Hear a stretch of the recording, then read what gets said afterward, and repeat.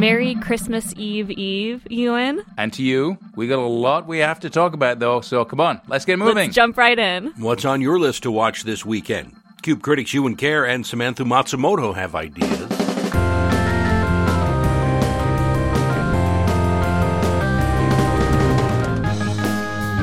So you saw a big movie, The Matrix. After almost 2 decades, The Matrix Resurrections, which is, well, here's the interesting thing.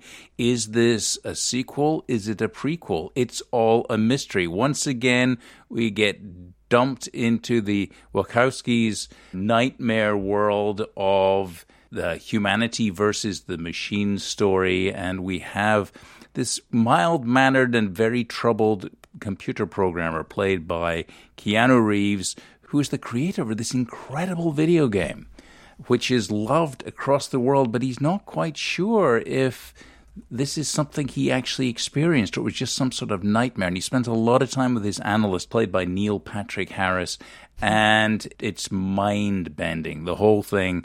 It delves into identity, it delves into our purpose on the planet, and of course there is lots of eye-popping action. This is going to be very gratifying to long-time fans of the franchise, and also a pretty good introduction if you haven't seen it before. So I'd recommend The Matrix Resurrections. We should also talk about Licorice Pizza. It's a coming-of-age comedy drama written and directed by Paul Thomas Anderson, set in the 1970s, starring Alana Haim of the band Haim and Cooper Hoffman, who is Philip Seymour Hoffman's son. It's been getting a lot of great reviews. I love the way there were so many twists and turns, so many surprise elements, but still at its basis, this somewhat mismatched love story, which you said it kind of made you a little uncomfortable. You know, I feel like I kind of have the unpopular take on this movie, that I thought it was just fine. It's visually stunning. It was filmed on 35 millimeter. Lovely soundtrack. It's sweet. It's this really moving story about this connection between a 15-year-old and a 25-year-old. But that kind of got to me a little bit. There's this kind of romantic thing between them. And I was I couldn't help but cringe at that. You know, I kind of feel like I've seen a lot of sweet nostalgia 1970s California love letters. And for me, at the end of the day, I was like, ooh, David Bowie soundtrack, running down the streets of LA. That's nice, but kind of forgettable for me ultimately. Okay, well, we'll see what the box office says. Sing 2 comes out this week. This is the sequel to Sing 1, with Matthew McConaughey playing Buster Moon, the impresario koala, and his incredible cast of singers wanting to put on a huge show at a place that looks a little like Las Vegas, but they're running into all sorts of problems because they promised that they would get the reclusive rock star Clay Calloway, played by Bono, his first animated appearance. This movie starts with a Prince song and just goes great guns from there. I'm really surprised, but I loved it. You also wanted to talk about Insecure, the TV show. It's in its 5th and final season right now, and the series finale is this weekend. There have been so many amazing TV shows in the past several years, but I really think Insecure is absolutely one of the best. It's this beautiful love letter to LA. It's a character study about Black women in their 30s navigating love and life, and it's also one of the most nuanced looks at friendship between women that I've ever seen. If you want to catch up before the series finale, it's all on HBO Max. Definitely worth a watch.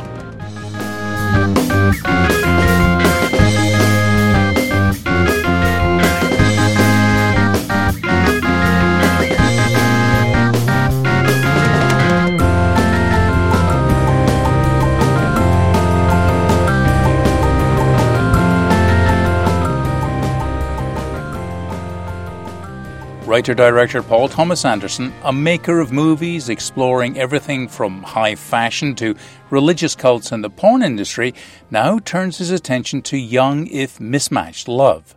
Licorice Pizza opens in Minnesota on Christmas Day. I talked with Anderson about the film and the unusual time he spent in St. Paul.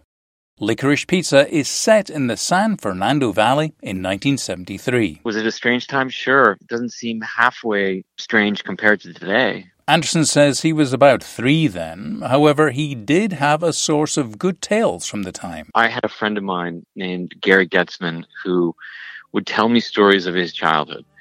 And each of the episodes that you see in this film are pretty accurately represent stories that happened to him. He was a child actor. But as is shown in the movie, Gary was so much more. So how'd you become such a hotshot actor? I'm a showman. That's what I'm meant to do. Anderson says Getzman's entrepreneurial spirit led him to launch a series of successful businesses despite being only 15 and still in high school. So I had a text to work from.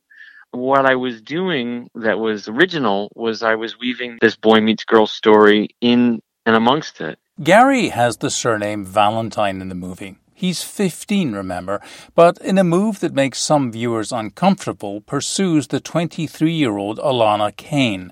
Gary identifies Alana the first time they meet as the woman he's going to marry. Cooper Hoffman plays Gary and Alana Haim plays Alana. Hoffman is the son of the late Philip Seymour Hoffman, and Haim, a well-known performer with their two sisters in the band named Haim.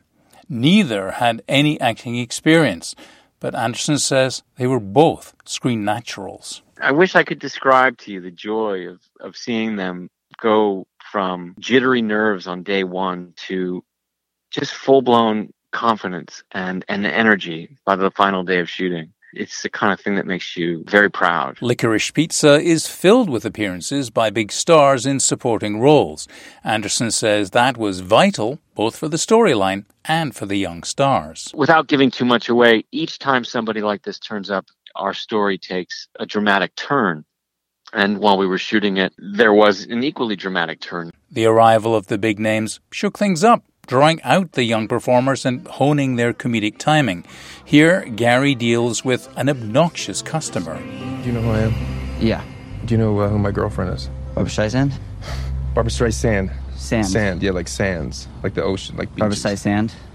No, like Streisand. Sand. And those are good dynamics. You just have to be there to film them. Anderson says he learned a thing or two about filmmaking in St. Paul. In 2005, he was what's known as the insurance or backup director for celebrated filmmaker Robert Altman as he shot the A Prairie Home Companion movie. Then, 80 years old, Altman was battling cancer and later revealed he had recently had a heart transplant too. Anderson was on set every day, ready to take over. Each Friday afternoon, we would wrap early and he would get his chemotherapy treatments. The fear was what happens when Monday rolls around and we have to stay on schedule, and if Bob is too sick or he's too tired. Well, he was never too sick and he was never too tired, and we never missed a beat. So I never even had to be there or do anything. But it was a first-class film school to sit with the master. Anderson says Altman's mastery was to pull together marvelous elements, script, actors, production team, and then just let them go. And be skilled enough to capture what he called good disintegration. He was after a kind of chaos and naturalness and disintegration, and he knew just how to film it. Anderson said that taught him to loosen his grip a little as a director. He was never afraid of anything. So, no fear. That's what I learned. When pressed, Anderson says off the top of his head he can't remember an Altman moment during the making of Licorice Pizza, but he knows Altman's spirit always hovers around him. Ewan Kerr, NPR News.